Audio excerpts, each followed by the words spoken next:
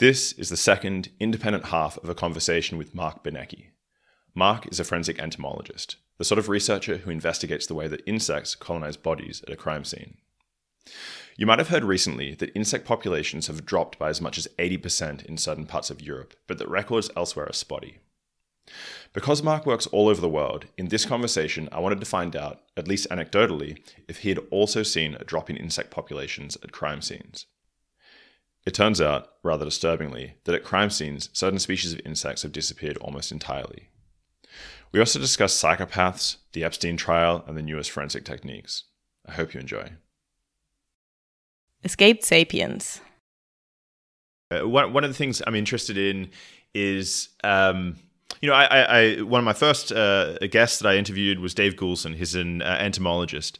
And we discussed there's this huge crash in what seems to be a crash in insect populations, somewhere up to 80% in the last decades, let's say, in some locations. And one of the problems they have there is just a lack of data. No one's keeping these records. But when it comes to your work, you look specifically at the way that bodies decompose and the way that insects colonize bodies. And this is research that I suppose has been going on for decades. And so one of the questions I have is, when you look specifically at body farms and when you look specifically at the work you're doing, are you seeing this drop in insect populations? Are you seeing a change in morphology? Are you seeing a change in the numbers of insects? Are bodies taking longer to decompose now? Is this an area where you have the data where we can actually get a handle on what's happening? Yeah, concerning the data, especially from Germany, Krefeld, this was the study that was relating to the 75% decrease. I was the representative for the study at the Congress of Dipterologists. That really exists. Every 2 years, there's a Congress of Dipterologists, of fly experts, and in Namibia, and I was the person there to represent that study.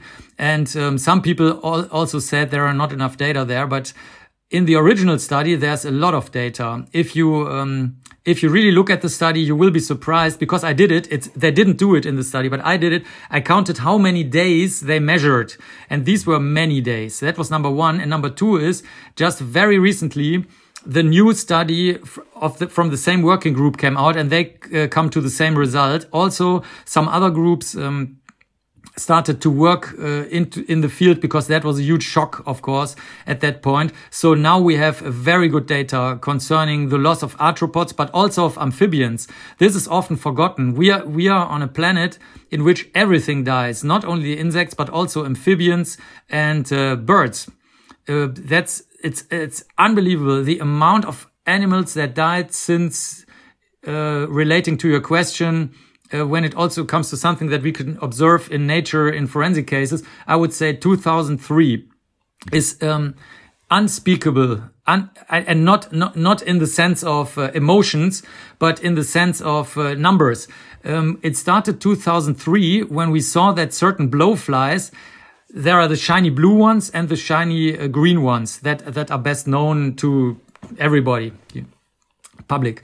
And one of them started to not approach the corpses anymore, but instead wasps were coming, which is not a problem. I mean, we do not know about the life cycle of wasps, we do know everything about the life cycle, but it's not relevant for criminalistic cases. So, or at least not when it comes to the time since colonization. For that, it is not important. For other things, yes, because they can mimic stab wounds and stuff like that. But so the wasps were coming, and we're like, what the hell? Because that was an area in which we had a lot of corpses over a long time at the University of Cologne. So we put out just lumps of meat and observed strictly if this was an observation error or, like something. And no, it was the wasps. The wasps were eating everything up. At the same time, the wasps are attacking the flies. But we were like, wait a second, this is one type of fly disappearing, and that's the fly that is usually well adapted to bright sunlight. So one of them is more into the shades and the shadows and forest and bushes and shrubbery, and the other one is more into the bright open sunlight. And that the sunlight loving blowfly was just not there. We're like, okay, that is tough. Probably it's too warm and too dry. because that was not an area where insecticides were used. In contrast to many of the other studies, because close to natural reserves, you often have intensive agriculture. So often, even inside of a natural reserve, you have a lot of insecticides, but not in our case. This was in the middle of the city and at the institute. So we were like, okay, it could still be an error because it happened just 1 year and so on. So I was talking to the guys who kill insects professionally. And they were like, yeah, we don't care. We often have wasps and we don't know because they don't, like you said, they don't collect the data. So we were waiting and waiting because that was now quite a while ago. Oh, wow. This is 20 years. Yeah, this is roughly 20 years ago. And then we saw it coming. It was not so much the blowflies not approaching the areas due to dryness or extreme heat and so on, but it was the collapse of the complete biological system. It's like, let's say you have a very old washing machine and it dies. And then the mechanic guy comes and he's like, everything is defective. The rubber band is defective. The motor is defective. The pump is defective. Really forget it. Just throw away the washing machine. And this is what happened to the ecosystems. We go out to areas where we just put out some tiny corpses from the veterinarian, like a cancer, animals died of cancer and then they were killed, and then we take them and put them out to see how decomposition goes. And there were hardly any insects approaching them anymore. And it's getting worse and worse and worse. It's unbelievable. We are out. I'm not a field biologist in the strict sense. So most of the plants, for example, I have no idea of, but still we see a lot because we hide our corpses, or sometimes the corpses in actual cases are hidden somewhere. And nature just died. It just died in front of our eyes. It's younger people can't even relate to it anymore because they don't know the sounds. When we are talking about the birds, for example, they just don't know how it sounded 40 years ago.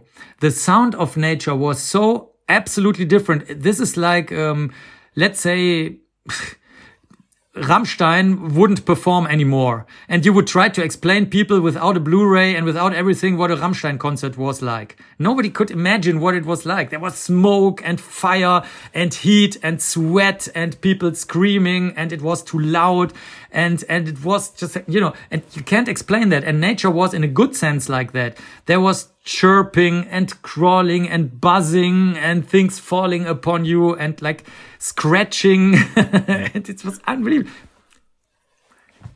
We know for sure that we are in the middle of total Armageddon.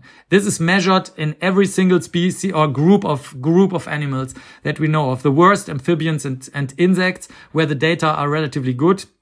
By now, scientific and mathematically sound, but also in other areas where you just can make rough estimates sometimes, because let's say you look at, let's say in Africa, antelopes or something, then you probably don't know how many antelopes were there like 100 years ago, 200 years ago, 300 years ago.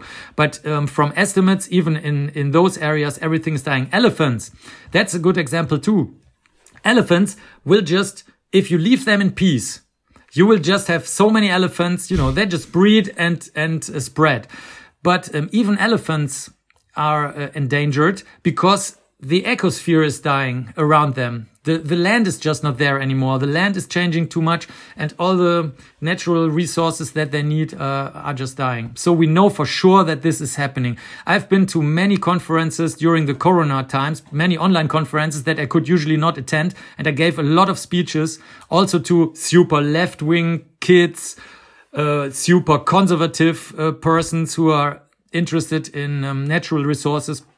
And whenever I did show them the scientific papers from the last 2 or 3 years, or the researchers did show them to me, we were all like totally stunned. We were like, in many cases, we were just like over Zoom, like looking at each other or when you have an idea where the other person might be. We were like, did you just hear that? Do you just see the slide there? And then, you just make a screenshot, and it takes like a week until you understand what you really saw. Even for the researchers themselves, I've seen many researchers who presented their data, and I was the one in the chat, in the Zoom chat, to tell them, did you ever publish that? And they're like, yeah, well, I'm like, you must publish that. This is an unbelievable loss of either diversity or species numbers. And then they're like, yeah, it's true. Because they were focusing on something else. So even if you don't look, if you're not biased at all, if you're just like the la biologist, I like animals and plants and whatever, even then you just randomly see what I'm reporting here. And there are a lot of data out now. If you're interested, or if you're readers or viewers or listeners, if you are interested, just look it up. And if you don't find it, The Guardian is always a good source. In the United Kingdom, The Guardian, the newspaper, they always report the latest scientific findings concerning that. I will definitely put this down in the description of both the video and the audio. But are you publishing on this? Because, this is the question. Okay, in Germany, there's a lot of data because there are these groups that have been looking at this issue over the past decades. But if you go to Colombia and all these other places where you are, there may not be these other groups doing this. So I was wondering, are you seeing a change when you're investigating murders, for example? Do you have to take this into account? Are you taking this into account? And is this something that people in your line of work are publishing and holding up the flag and saying, this is a problem? Yeah, yes, and then no. Yes, I do publish a lot because I give the speeches. If you want to, you can. I have a whole YouTube channel only relating to that matter with my latest speeches on that. And at the Museum for Natural History in some city, or where not many people went, or at the public library there and there, or at the scientific congress there and there, where only 200 people came due to Corona and so on. So you can, if you want to, you can put that in the description because I have a whole channel on environmental problems where I report these things. I personally cannot Can I ask, report is that anything. Just in German? That's only in German? No, right? no, also English and German, depending on where the Congress was or if the audience would speak English or not. But in crime cases, I don't want to do that because statistically speaking or mathematically speaking, that would be too much of a bias, because the cases that you're called to or called into are always chosen for a particular reason. And one of the reasons could, for example, be it's inside of a city and somebody smelled something. Whereas if it happened in the forest, somebody smelled something, or just much later, for example, by looking for mushrooms, somebody found it. And then you will always have the bias towards autumn, because in autumn, people are looking for mushrooms. So you will always have autumn corpses. And also the number of measurements is not high enough, because you could have a corpse in the one room where the person closes all windows.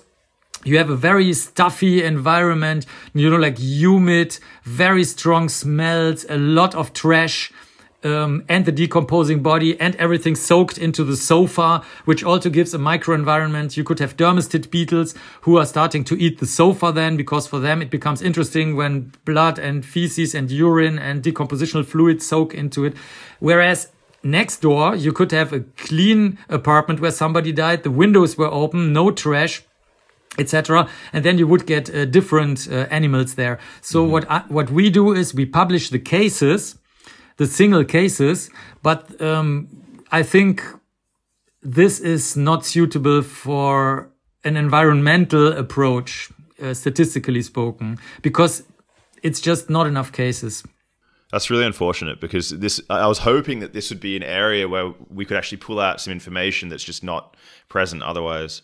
Well, but you can tell that certain blowfly species are just missing that have been there before. So this is still kind of anecdotal if you want, but to me, being a criminalist, which means I have to work with single cases, so I cannot always work statistically, because if you have just one case with one particular set of environmental conditions and you cannot do as many experiments as you wanted, then I'm used to deciding if even an anecdotal observation is of relevance. And this is of relevance because since 2003, our blowflies are just, it's just as if they were struck by thunder. They're just during summertime, they just don't exist anymore. And also the biodiversity goes down. We can see that.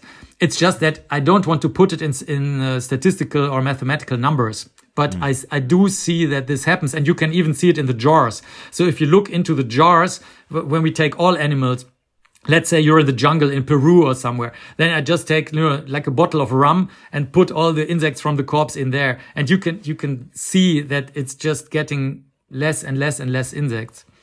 This is something I pointed out to Dave Goulson, who's the other guest, the entomologist who I interviewed. I pointed out that this is something that I had sort of noticed myself, because when I was a child, my grandfather was a sheep farmer, and so I would drive along in his truck, and his truck would just be covered in mostly grasshoppers. And this might be because we were out in the countryside, but it's just something I don't. When I drive around with my father, for example, when I'm back in Australia, the car is not covered in insects. So it's something that you can actually see, even in my lifetime, the biodiversity seems to have dropped substantially, even to my own eyes. Yeah, I totally agree. And the reason is, especially when it comes to grasshoppers and, all like types of insects that you probably saw when you're just laying in the grassland romantically looking into the stars, or probably during daytime because there are more insects out. That really measurably cracked down. And the reason seems to be, that is the latest evidence from 2021, really seems to be insecticides, because there was a lot of, we really had no idea, is it mostly dryness, is it mostly deforestation, and so on and so on.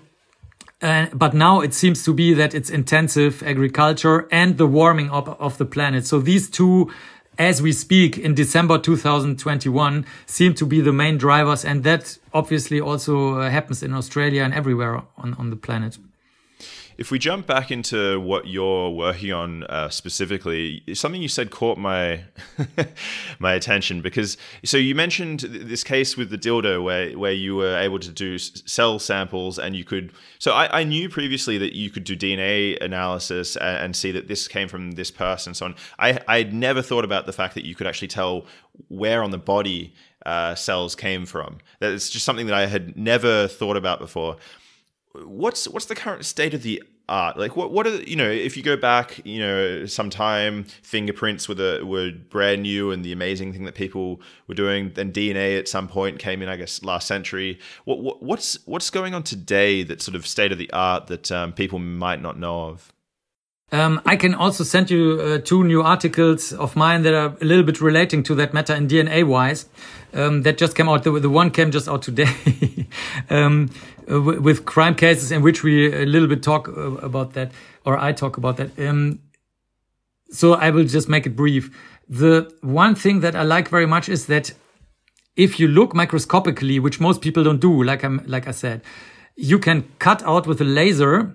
You can cut out the single cells from let's say, the microscopic glass slide. And there's a very thin layer on top, of course. And then the cells are embedded in it, and you can stain them or you cannot stain them before that. You can take photographs, etc. And then you cut with a laser, you cut out the cell, and then another laser shoots the cell into a sterile reaction tube, which performs, everybody knows now the term PCR.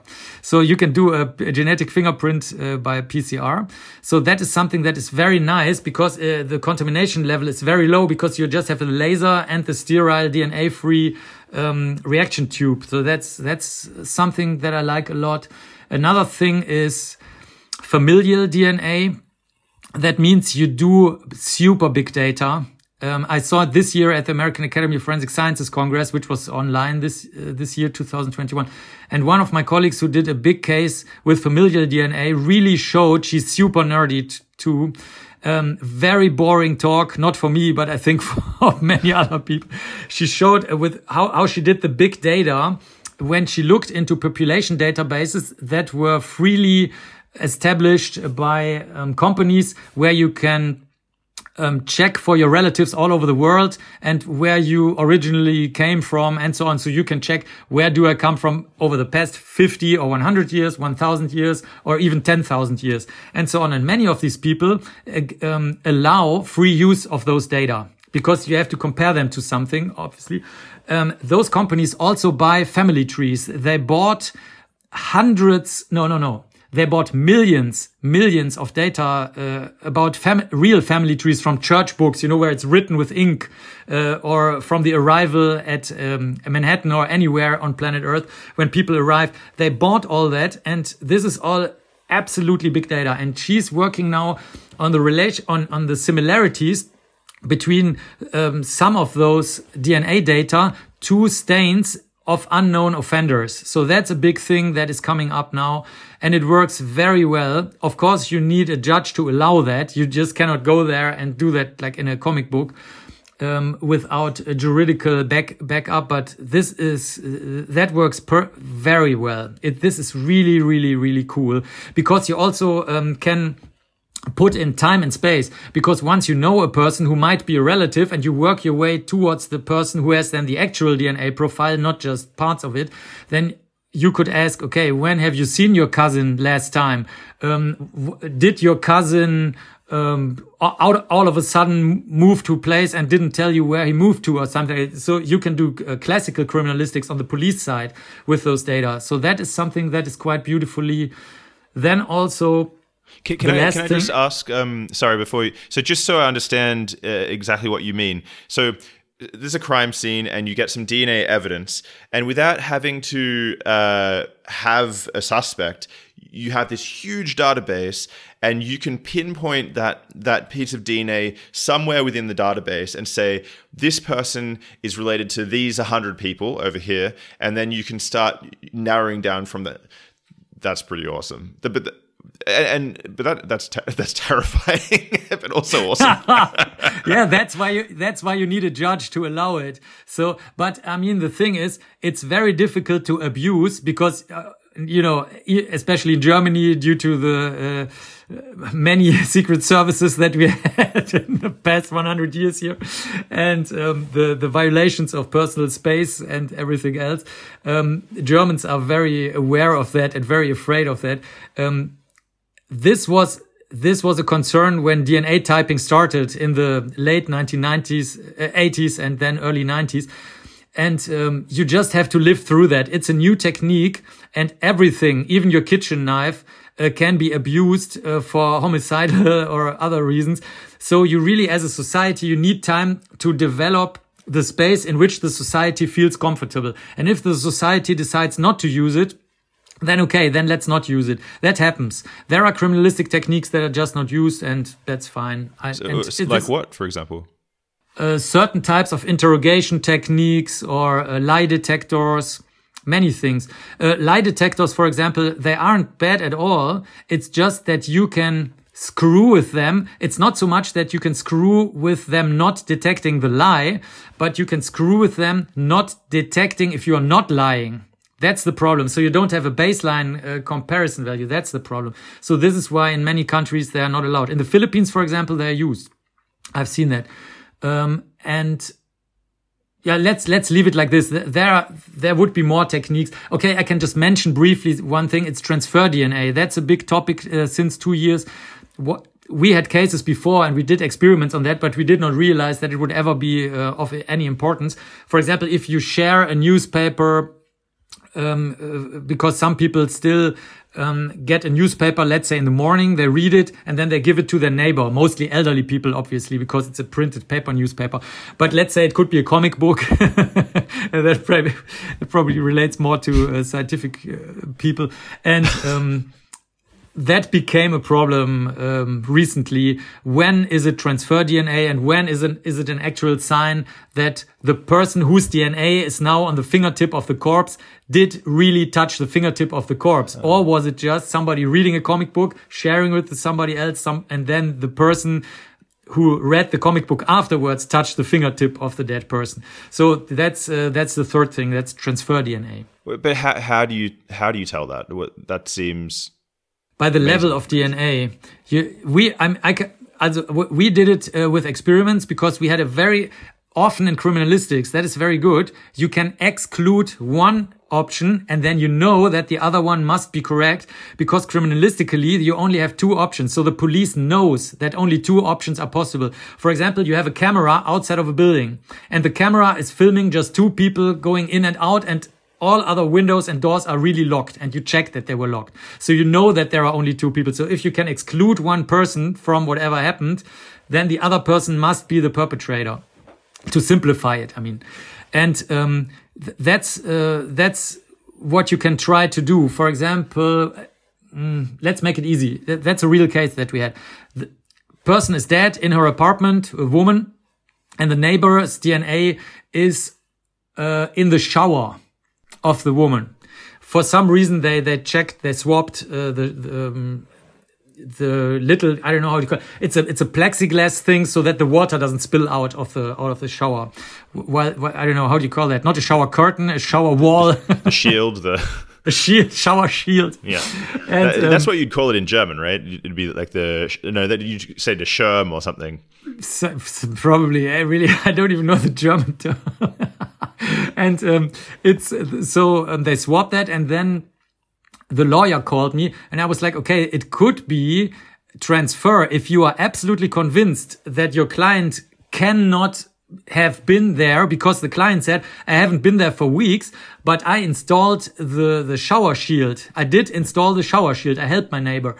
And that is a stupid thing to say, because everybody, I mean, that's childish. You know, you can always say, yeah, I don't know, my sperm is there because whilst my neighbor was on holiday and I had the key, okay, I admit it. I ejaculated in the empty apartment or something. You know, people always come up with that. It could be true, but you never know. So it's like, I don't care. I'm the scientist, you know.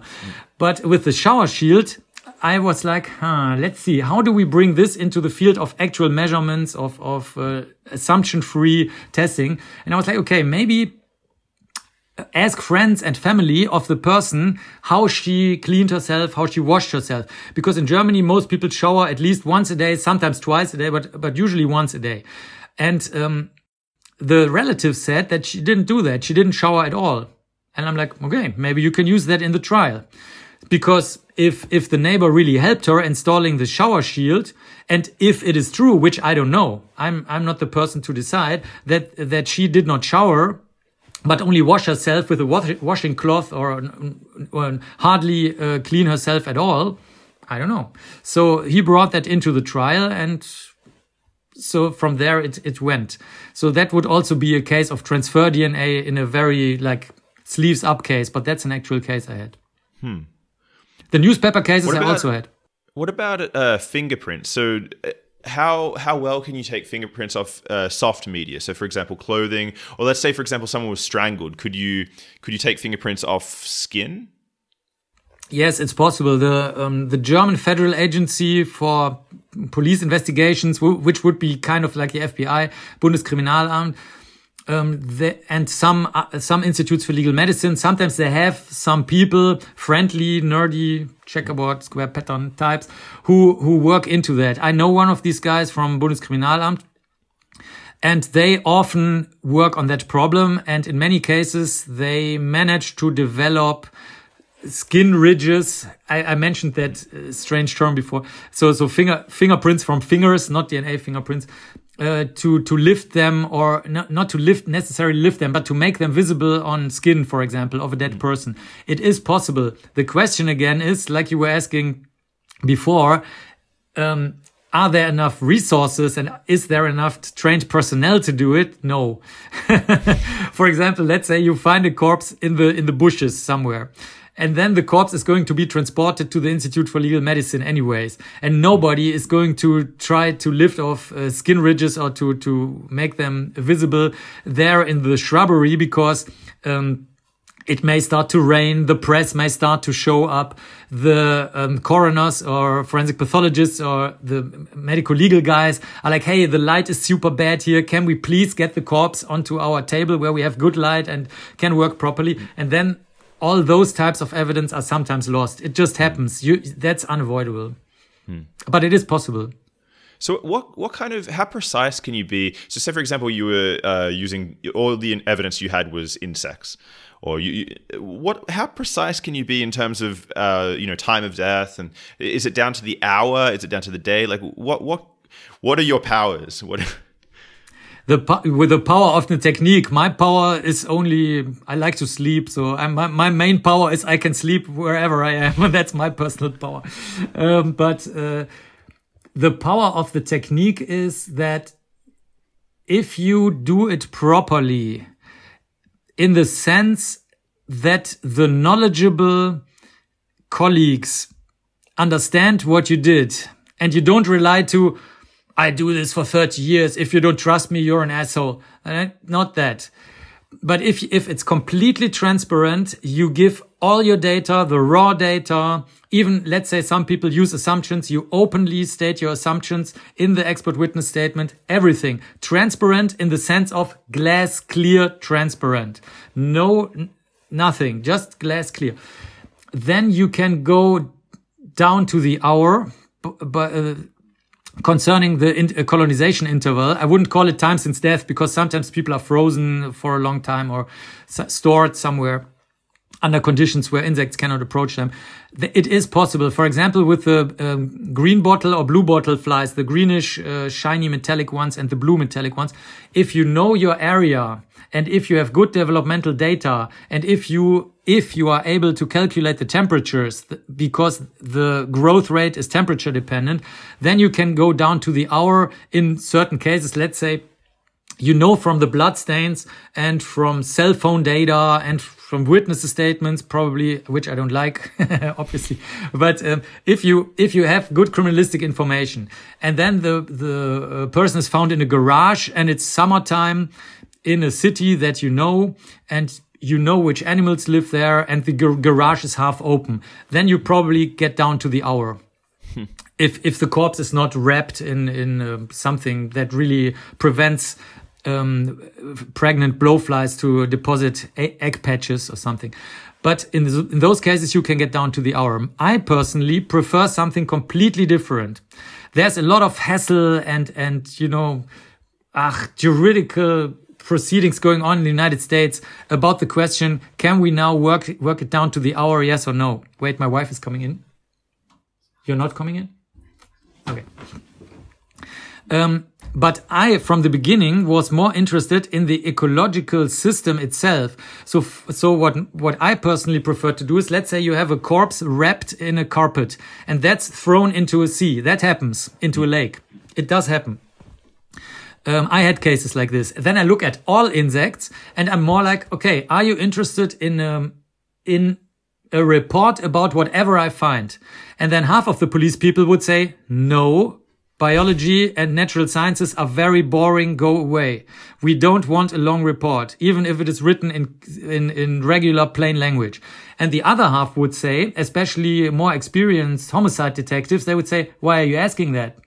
And I'm like, yeah, because there's more information apart from the possible colonization interval in here. For example, we could find information about during which season was the carpet wrapped and where. So we had a huge investigation about that, because the question was the corpse ever at the edge of a forest? So a student had to, I don't know, many months, he put out dead piglets at the edge of the forest, outside of the forest and inside of the forest.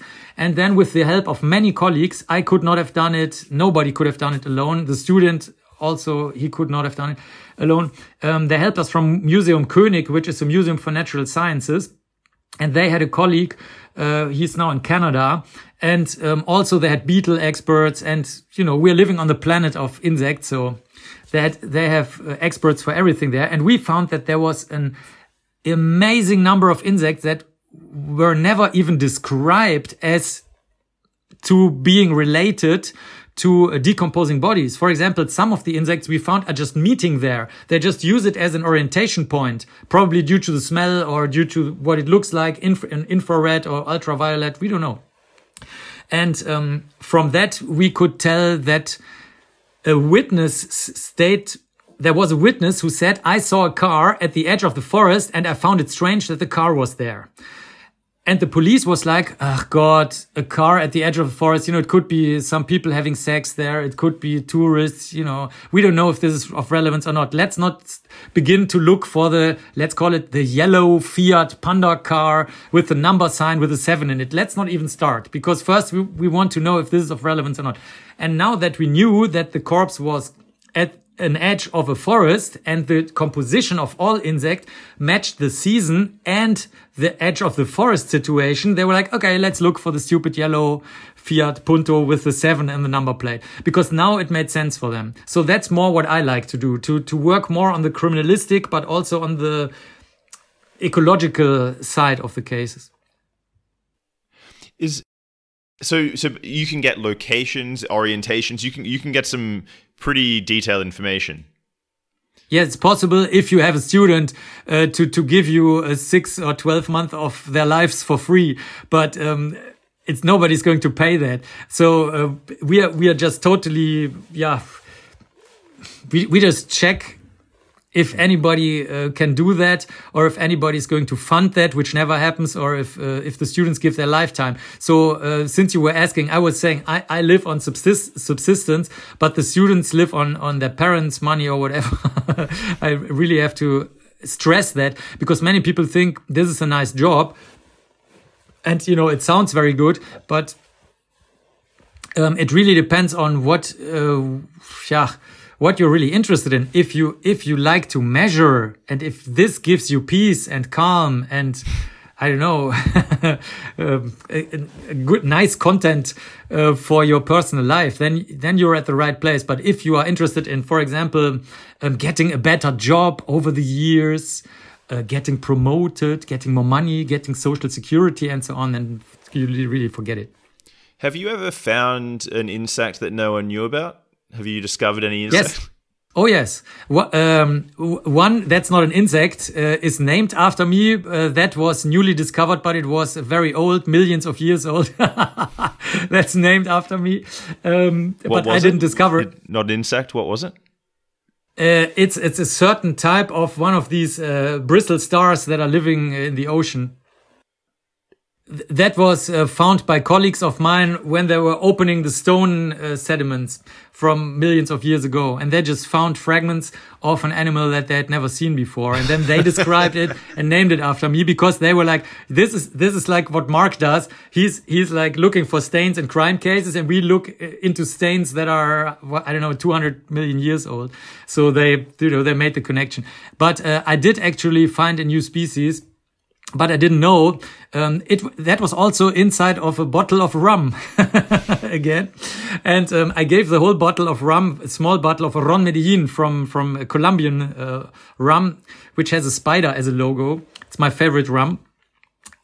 All the students know that, so I get a lot of that. They give it to me. Like I was Marquito, like small Mark, or like tiny Mark, or like cute Mark. Have another bottle of Ron Medellin. Okay, so there we go. So I have too many bottles, and I take them to put the insects sometimes inside if I'm in the field. And a colleague of mine, who, by the way, usually is never seen by anybody. He's never at a congress. He's probably the shyest person I ever saw. He's one of the invisible people. If he's going to die, nobody's going to know for the next 2 weeks. So I'm not talking only about drug addicts or people who are socioeconomically weak, like I said, but also it can be a character trait. He's one of the people. The only thing he does is like have his jars and his microscopes, and I think probably he's not even going to the supermarket, but probably he's ordering his food online or something. I'm not kidding. It's really possible. And he found that there were several insects that he didn't know. And since he's such a nerd, he found out that it's really new even for the tropical region where I collected the insects from a dead animal. And then we made a deal. Because, I was the one who found it, but I didn't know. So I'm like, okay, you can do whatever you want, give it whatever name you want. So we named it after my colleague, who was the head of the forensic training at that point in Colombia, Marta Wolf.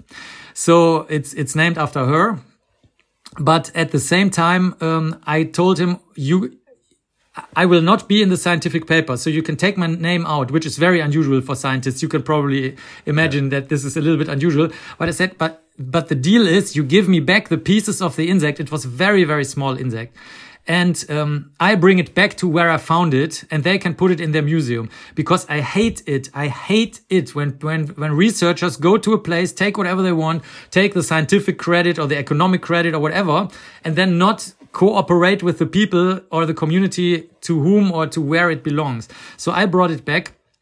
And I was very surprised, very, very, very surprised. This was just a little slide, a glass slide, because he had to completely disassemble the insect into, like legs and sexual organs and wings and everything. Very small. And I brought it back, and I'm like, something is wrong here, because it was like in a huge conference hall. Everything was like dark wood and so on and so on. I'm like, there are also many people here I don't know, because I know the students over the years. And then they're like, okay, Mark, come to the stage. And I'm like, I'm not giving a speech right now.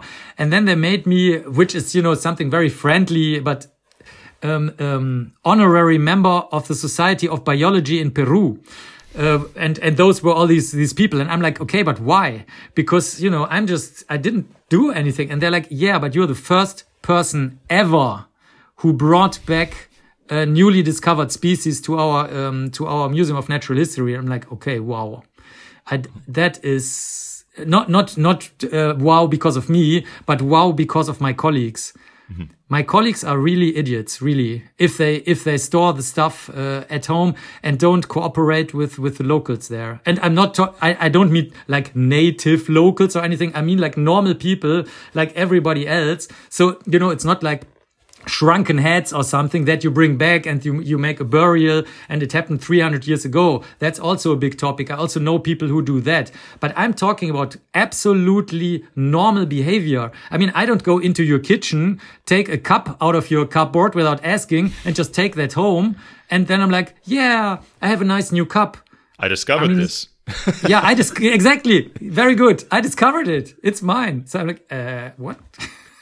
At the beginning of our discussion, I asked you what sort of things give your work meaning, and at the time you gave a particular answer. But now I'm developing a better idea for the sort of things that give what you do meaning. Can I ask? There's another question about technology and what the sort of the powers that criminal investigators have. In Germany, in particular, what kind of access does law enforcement have when it comes to our digital fingerprints? So, I'm on the internet every day. Do the police need warrants to get access to telephone data and your Facebook and emails and this sort of thing? How does that work out? I guess both in Germany and also in the US and in other places in the West. No, it's very different in different countries. Even if you go from Germany, because the neighboring countries would be Luxembourg, Switzerland, Belgium, etc. It's Hungary, Poland, so too much. Romania. And they're all very different, very, very different. For example, in Switzerland, people are like, okay, have all my data. Just don't share it with foreigners. Like they have like, it's called a Schweizer Bürgerakte. So every person in Switzerland has a file in which data about the person are stored. If that would happen in Germany, there would be civil war on the same evening. It would be impossible. And so in Germany, you always need a judge to give access to data, but it's mostly the companies pushing back. For example, the huge telecommunication company that is also known in other parts of the world is Telekom. That's a German company. Mm-hmm. They are very strict. They also don't allow. I'm not talking about Secret Service here. I'm talking about police and law enforcement, like you said. They would not even allow you like having a peep or something, or just like, okay, don't tell anybody, but. Look at it. They are very, very strict. Even if it comes to crime cases, I can give you an example. Okay. Oh, wait. We have to make a quick break. Just 1 minute. There we go. Hello. All good? Yes. And the second problem is, no, I wouldn't call it a problem, but it's a fact. The companies are very strict due to, it's a trust matter, because the customers are sometimes very sensitive, obviously, to data protection, which I understand. So that's the one thing. The other thing is that when it comes to organized crime, Germany is heaven for organized crime because you can launder and wash your money here quite well. 100 billion euros are getting washed and laundered every year in Germany. And this is the latest estimate from the German criminal police.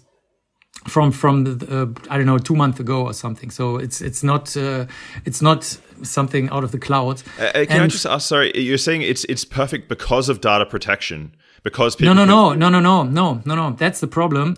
The data protection is good for customers who are a little bit afraid of their personal space. But what happens at the same time is the data protection is too good.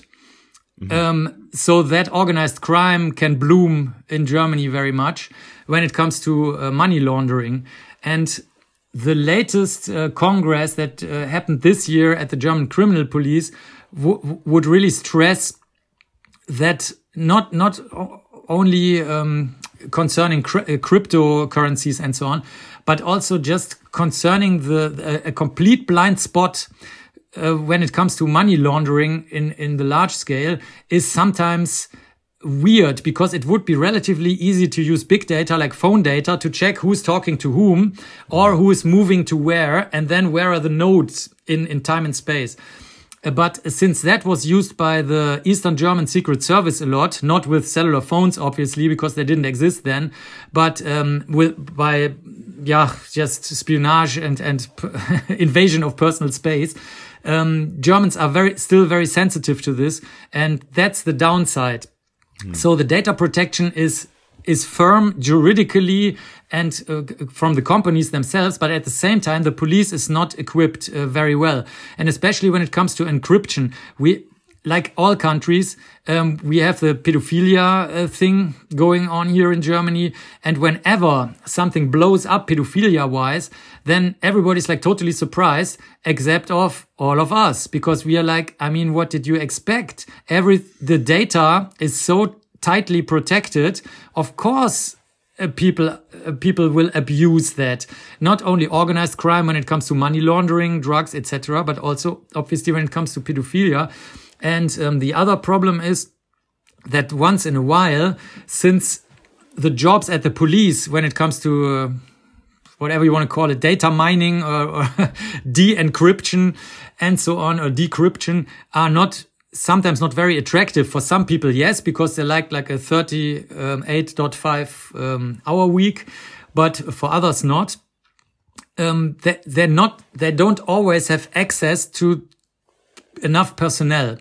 And that can be a huge problem when it comes to like Matrix, like the movie series Matrix, when you have like different layers of not only encryption, but let's say you have social encryption, then computer encryption, then you have Tor networks in between, like mingling with the IP addresses. And then you have cryptocurrency under everything. And it would be relatively easy criminalistically to get a grip on that. But Germans socially are not ready for that. And we had very bad cases, very nasty cases, where everybody was like, shit, shouldn't we start to... This is cases of pedophilia or... No, not only pedophilia, but also where like nasty data was stored under several layers by people who were supposed to work for law agencies. I see. And so on. Mm. I see. Well, actually, I don't see. You mean that they were protecting certain people, or they themselves? No. They actually did it. They were not just protecting somebody. They managed illegal data at the same time being in a position where they were supposed to to find out who is doing that. I don't want to go into the details, but the persons who listen or who watch will very easily Google what I'm talking about. It was very nasty. I see. You mentioned earlier that you had spoken directly to psychopaths and various people, perpetrators of various crimes and this sort of thing. One thing I'm kind of curious about is, okay, for the individual case, maybe that was useful, but is that useful more broadly? So, for example, have you been able to speak to people where then it helps you later on in forensic investigation of other crimes? Do you learn anything to add to your toolbox? That's the only reason why I do it. In many cases, it's very interesting for the stains. For example, I had a killer who killed a lot of kids, and there were always these. They don't exist much anymore. Formerly on beer bottles, you had like these little stars with a lot of stars. These I don't know what it's called, Kronkorken in Germany. The things that you lift off and then like the bottle tops. The bottle tops, and they were all from the same brand. And I was just curious and asking him, and he's like, because I was drunk when I committed the crimes, and I'm like, continue, and he's like, yeah, well. It was not, I mean, my life is not a good life, I was beaten as a kid and I was sexually assaulted, which is true. I checked it with a sister and so on and so on. Of course, I don't believe anybody, like I said, not even me. So I triple check everything. And he's like, okay, I was just totally bombed and drunk when I did that. I'm like, okay, that is not uninteresting, because I had another case, which was not my case because the offender was already dead, but it influenced me because it happened in my area where I grew up. And our parents were very strange for many years. They would always like, don't approach strangers, don't take sweets from strangers, never get close to a stranger. And we were like, okay, mom and dad, okay, calm down. We are just walking to school like 2 minutes, how bad can it be? And that was a case where that was also a child killer. And I'm the one who resurrected the files from an archive and published the case. And I was like, wait a second, there's a brief remark that he was drunk. So I talked to a person who knew him personally for a long time. And I'm like, say, do you remember that because he was relatively young, he was caught when he was 19. He already killed 4 kids and the 5th escaped. And then he was like, yeah, he was drunk. And I'm like, yeah, but he was under super strict observation of his parents. His parents even took away his clothing so he could not get outside at nighttime and so on and so on. How could he become an alcoholic and drink so much at age 19 under strict supervision of his parents? And he's like, yeah, that's an interesting question. So I was like, maybe I have something there. So, I was like, maybe the damage of that makes these people not only a psychopathic, because we have a lot of psychopathic people running around being doctors or working at a bank or whatnot, I don't know.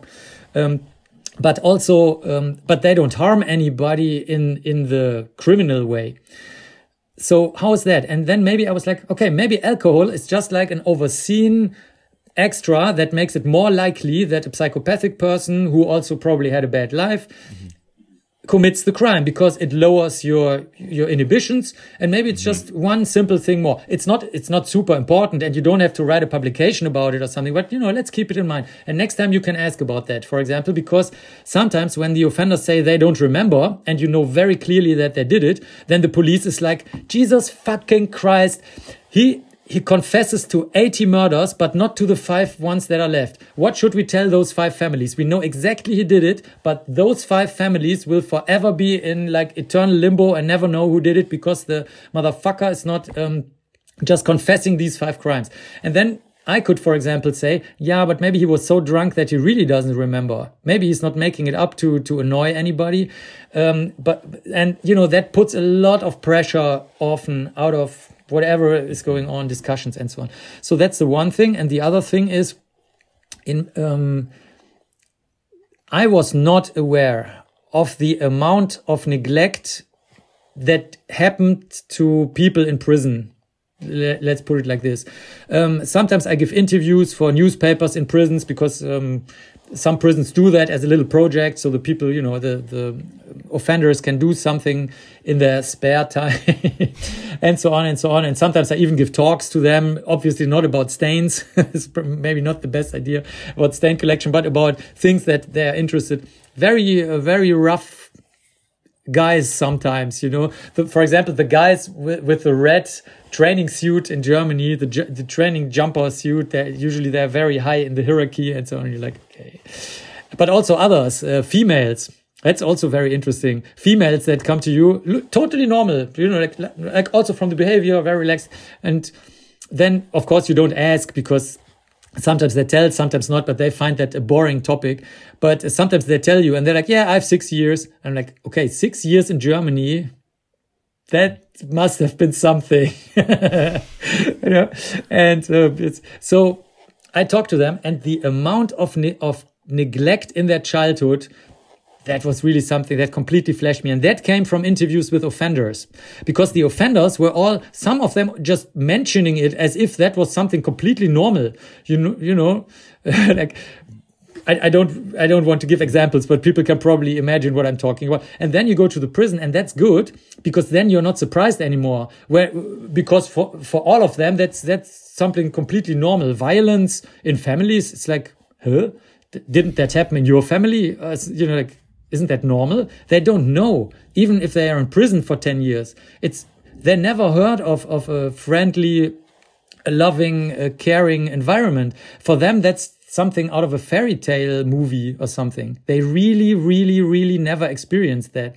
And I cannot change that, but let's say I talk to psychiatrists, to psychologists, or at any type of mixed congress, then it's always good that we have a basic understanding of that. Because I'm the sane person, there is the social worker, whatever, psychologist, psychiatrist, and so on. And, we don't have to discuss that anymore. We're like, okay, we all know that this is a common denominator in many of those cases. So now let's talk about something that gives us a new information that is really interesting for a Congress. And let's not switch back to something that is known for now 150 years. And we all know it from our daily experience. So it helps us to focus on the relevant new information that comes out of a case. That makes me wonder about your opinion on something. So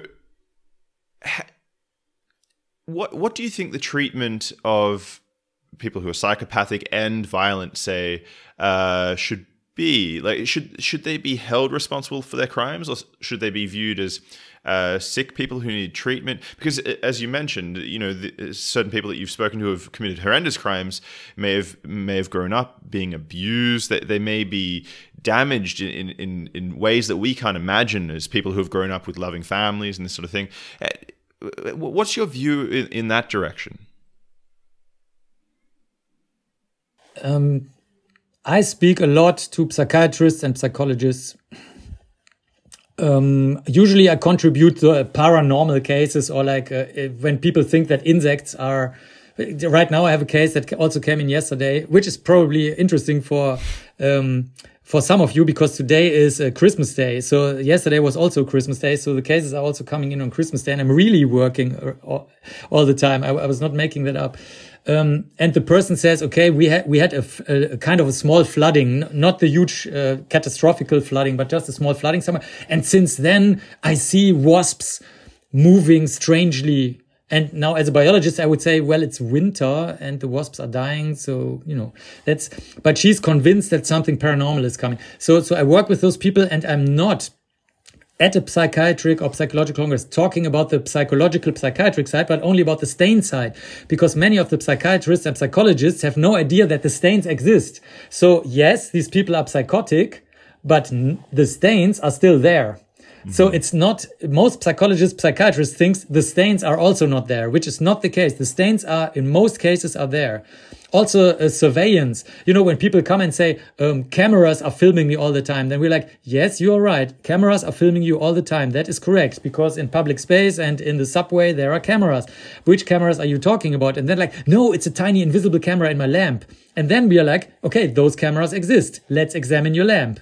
And the psychiatrist would say, there are no tiny invisible miniature cameras in lamps, which is absolutely not true.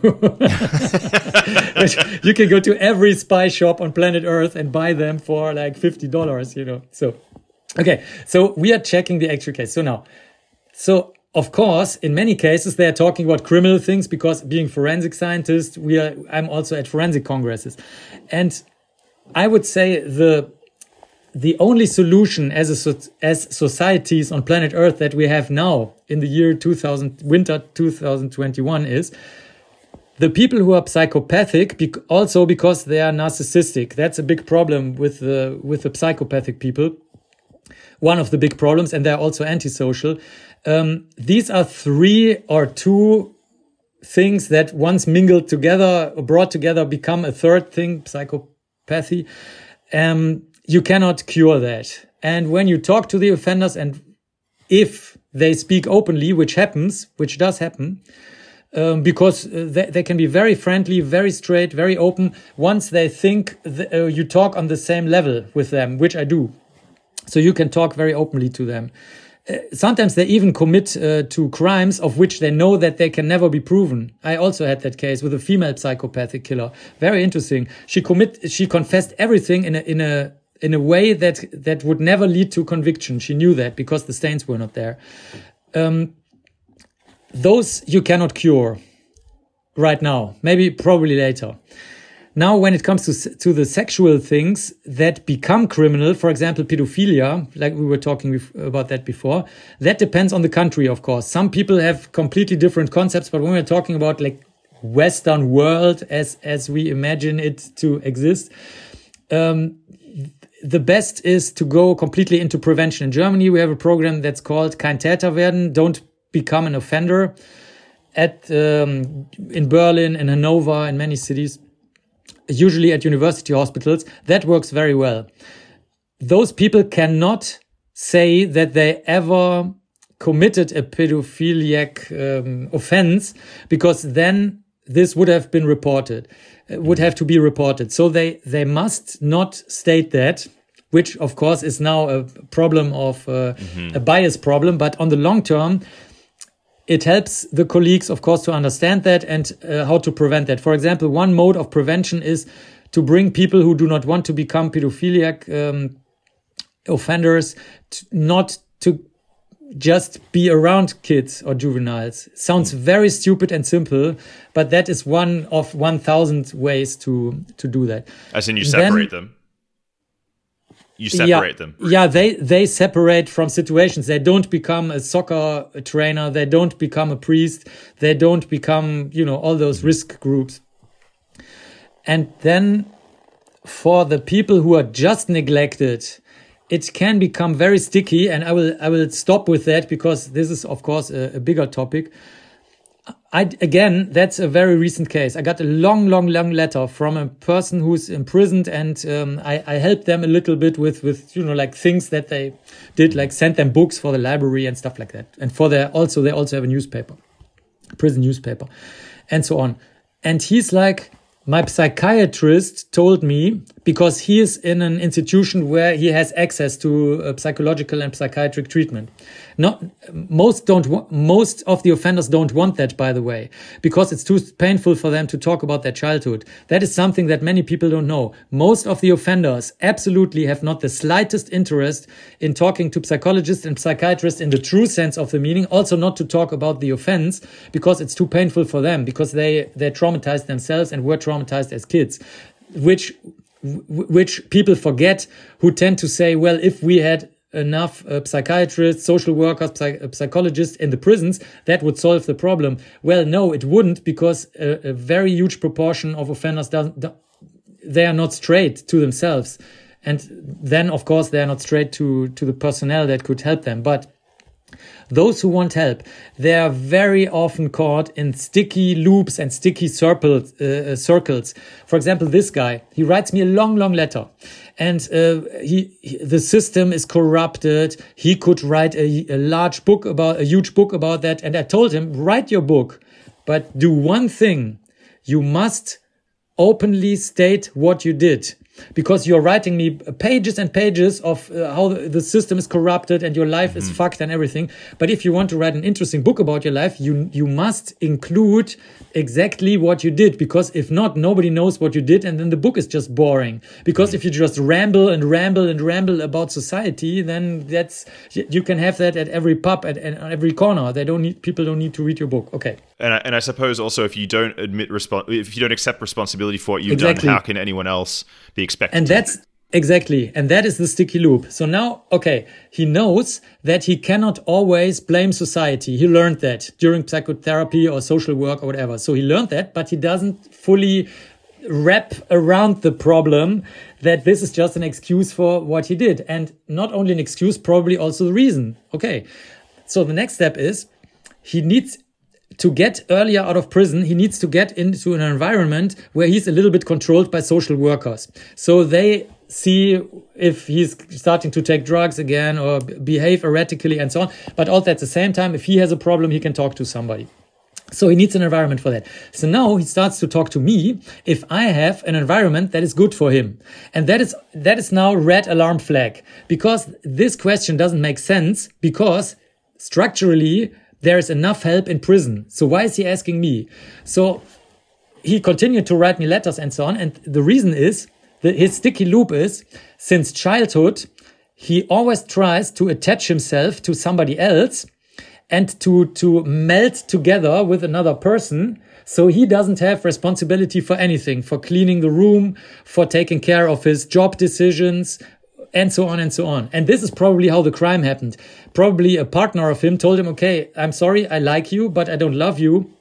So we cannot live together. And then, a screw is getting loose. That's something that we experience a lot. And then they just kill the partner.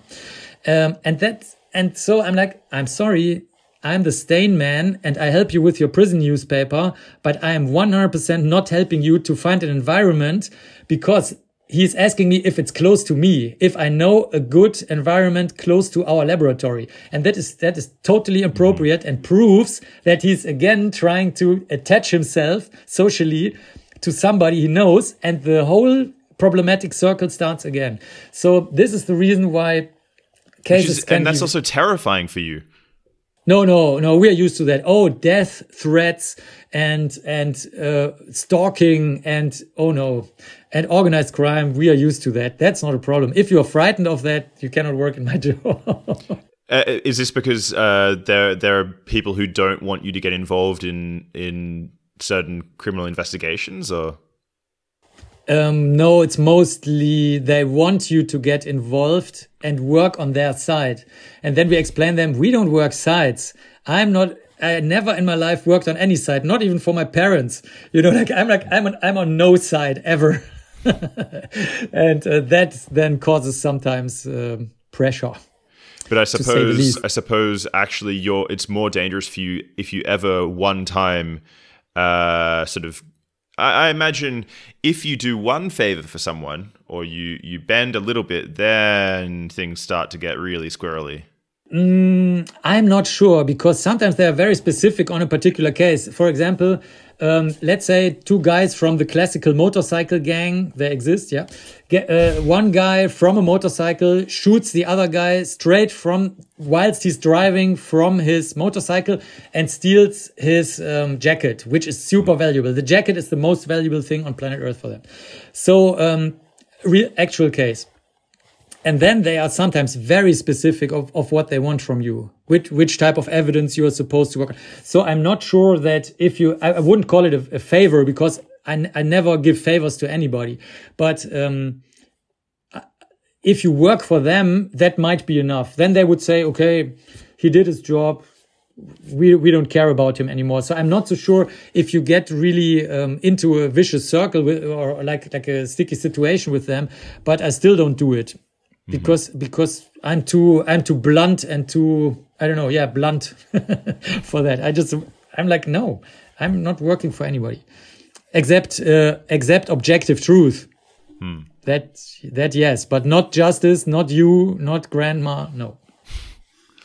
This is no segue into the next topic, but just out of curiosity, one of the big cases that's currently in the news and people are currently interested in is this Epstein case in the States. I know you were in Manhattan, and I just wanted to ask so that I can understand one aspect of this case, which is, so people are wondering about whether it was suicide or whether he was murdered, say, and one thing that people focus in on is this bone that was broken.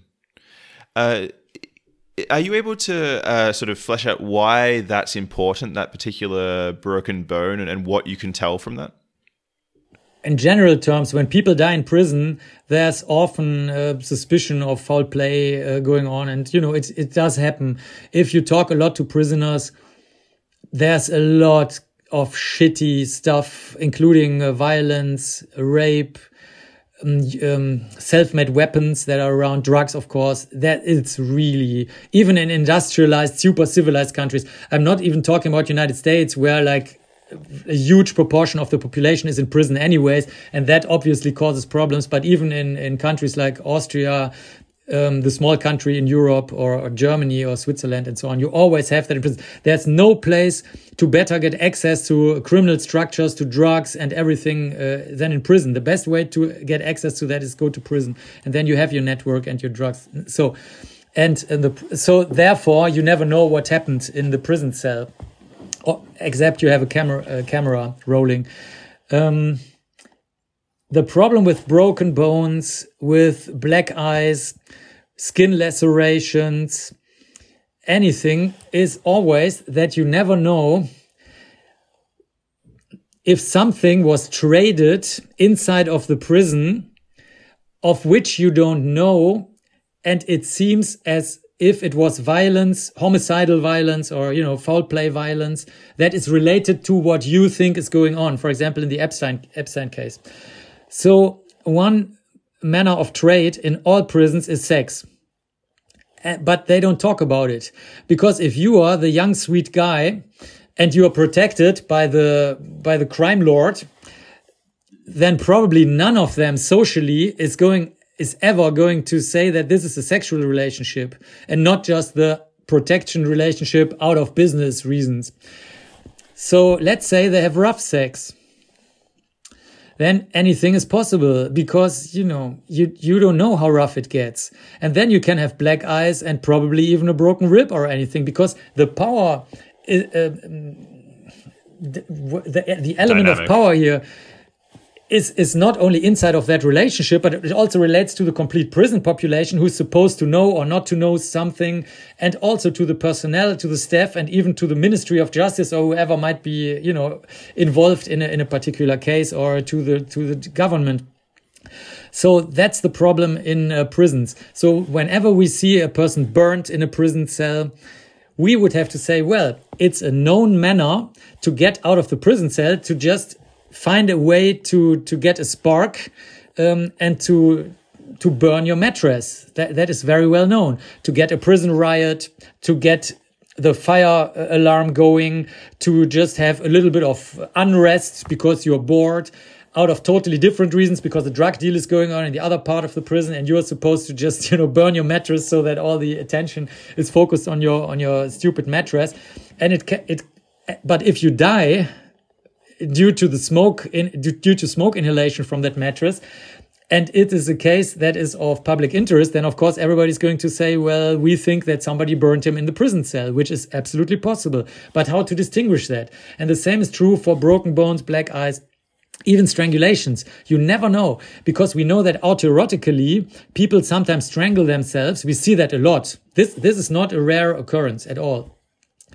Now, let's say there are two guys in a prison cell and they have the agreement, okay, you do whatever you want. You can masturbate hanging like in the rope. I don't care. And I masturbate like with my self-made cardboard banana vagina. Okay. It's just like, I don't care. We are here for the next 2 or 3 years together in the stupid cell. This is really the least of our concerns, the method of masturbation or sexual activity, or probably they did it together. And so on. Now, let's say something goes wrong and the person dies in the strangulation device, and the other person was asleep. And so on and so on. So you never know. The main problem in those cases is, do we have a trustworthy statement? And in most cases, even if there was somebody there, even if guards were there, even if you have a camera running out in the floor somewhere, in many cases, the non-trustworthy statement that you try to weave into a web of space and time criminalistically is based on the completely wrong assumption that, let's say, those two guys didn't like each other, those two guys were from a different gang, those two guys would never have sex, those two people would never smash each other's skull against the wall during sex, nobody would ever use a strangulation device during masturbation, and so on and so on. I could go on with like 1,000 examples for that. And that's the problem when you have the dead people in prison. Mm-hmm. So basically you're saying in this particular case, especially for someone who has no experience at all in the criminal justice system, to make assumptions about, was this suicide? Was this based on hearing that a particular bone was broken? It's not scientifically sound. Let's put it that way. It depends. If you have a very straight information, very reliable information, let's say I would be called in as the guy that I am. Like, everything is screwed. Let's go to Mark because, he takes the weird and useless cases. And, wait, yeah. I just checked if the microphone is still running. And if I would get the impression that everybody's cooperating in the prison, let's say the prisoners are interested to tell the truth about the social networks that are really going on, which is very unlikely that they're going to tell you, but I would give it a shot. The guards are telling you the truth because in many cases, the guards are the ones who are smuggling the drugs into the prison. I mean, where do all the cell phones come from? In prisons, I don't know. If you want to buy drugs, like I said, but also cell phones inside of a prison, then you just go ahead and then you just go ahead and find one. And this is smuggled in. So if I would have access to full disclosure information so that time and space are clear, then you could start to work in and massage in or to to usefully apply whatever you find stain-wise. Textile fibers, skin flakes, broken bones on the side of forensic pathology or medical legal. I wouldn't do this. This would be done by the medical doctors. And then we could all sit together and openly talk. It sometimes happens. I had cases like this, very high-profile cases with international implications, in which it just happened because the lawyers understood that that was the only way to ever proceed usefully. But in most cases, some of the information just isn't there, and then you can work the stains. But usually I tell the people, I fear that whatever information will come out will not be enough for you, because you are not asking about skin flakes, smoke, fire, bones, sperm, saliva, insect hair. But what you're really asking is, did justice take place? Mm-hmm. And I'm the wrong person to answer that question. If you are still interested in the stains, we can go ahead, but please sign the statement that you understood what we do and you understand what we are not doing. We really do that. Very German. We really write a page, and on that page, they really have to sign that there's full disclosure. We talked about it. Very often I ask the lawyers to do that. So, because private people sometimes are so emotional that they don't understand what they are signing. And then I also make their lawyer sign that their client understood what's going on. So that's the problem in the prison cases. In the interest of time and that we have to wrap up, I want to just very quickly ask you one very final question. And that is, in the time that you have, if you could make a change to the criminal justice system, what would it be to improve the way things run? And where do you think the future of forensic science is going from here? Very, very quickly, if you're able to. Yeah, I can do that quickly. Yeah. Number one would be have centers in every middle and large city in which a mixture of, in the United States, forensic pathologists, or in other countries, coroners, or, the medical legal guys, the medical people who know about skin lividities, cuts, drowning, poison, the chemical people, and where you just have a center, and this center is exclusively for the public. It is not a center for the police. It is not a center for the state. It's not a center for the court. It is not at all attached to the question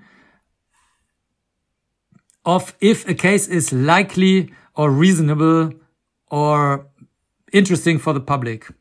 Just have a center where people can talk. Not too long, not too short. Maybe you also charge a nominal fee, depending on probably the income of the people, or you maybe, I think that could even be paid by tax money. It's not even very expensive.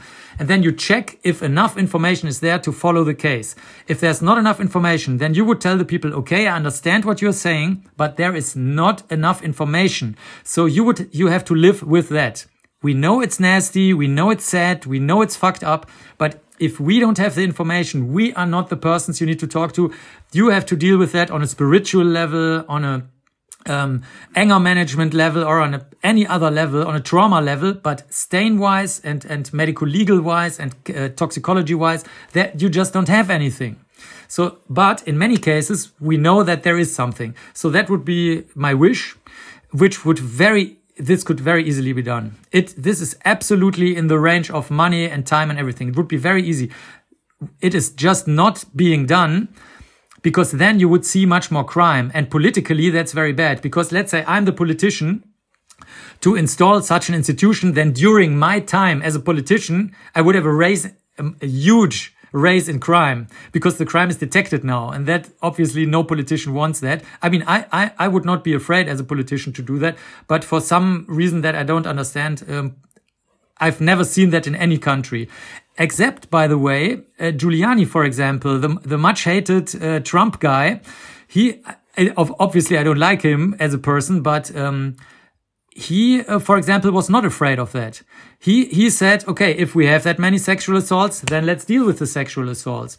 So, it's like in the Lord of the Rings. The most unexpected person did the thing that nobody else dares, like Frodo throwing or trying to throw the ring into Mount Doom.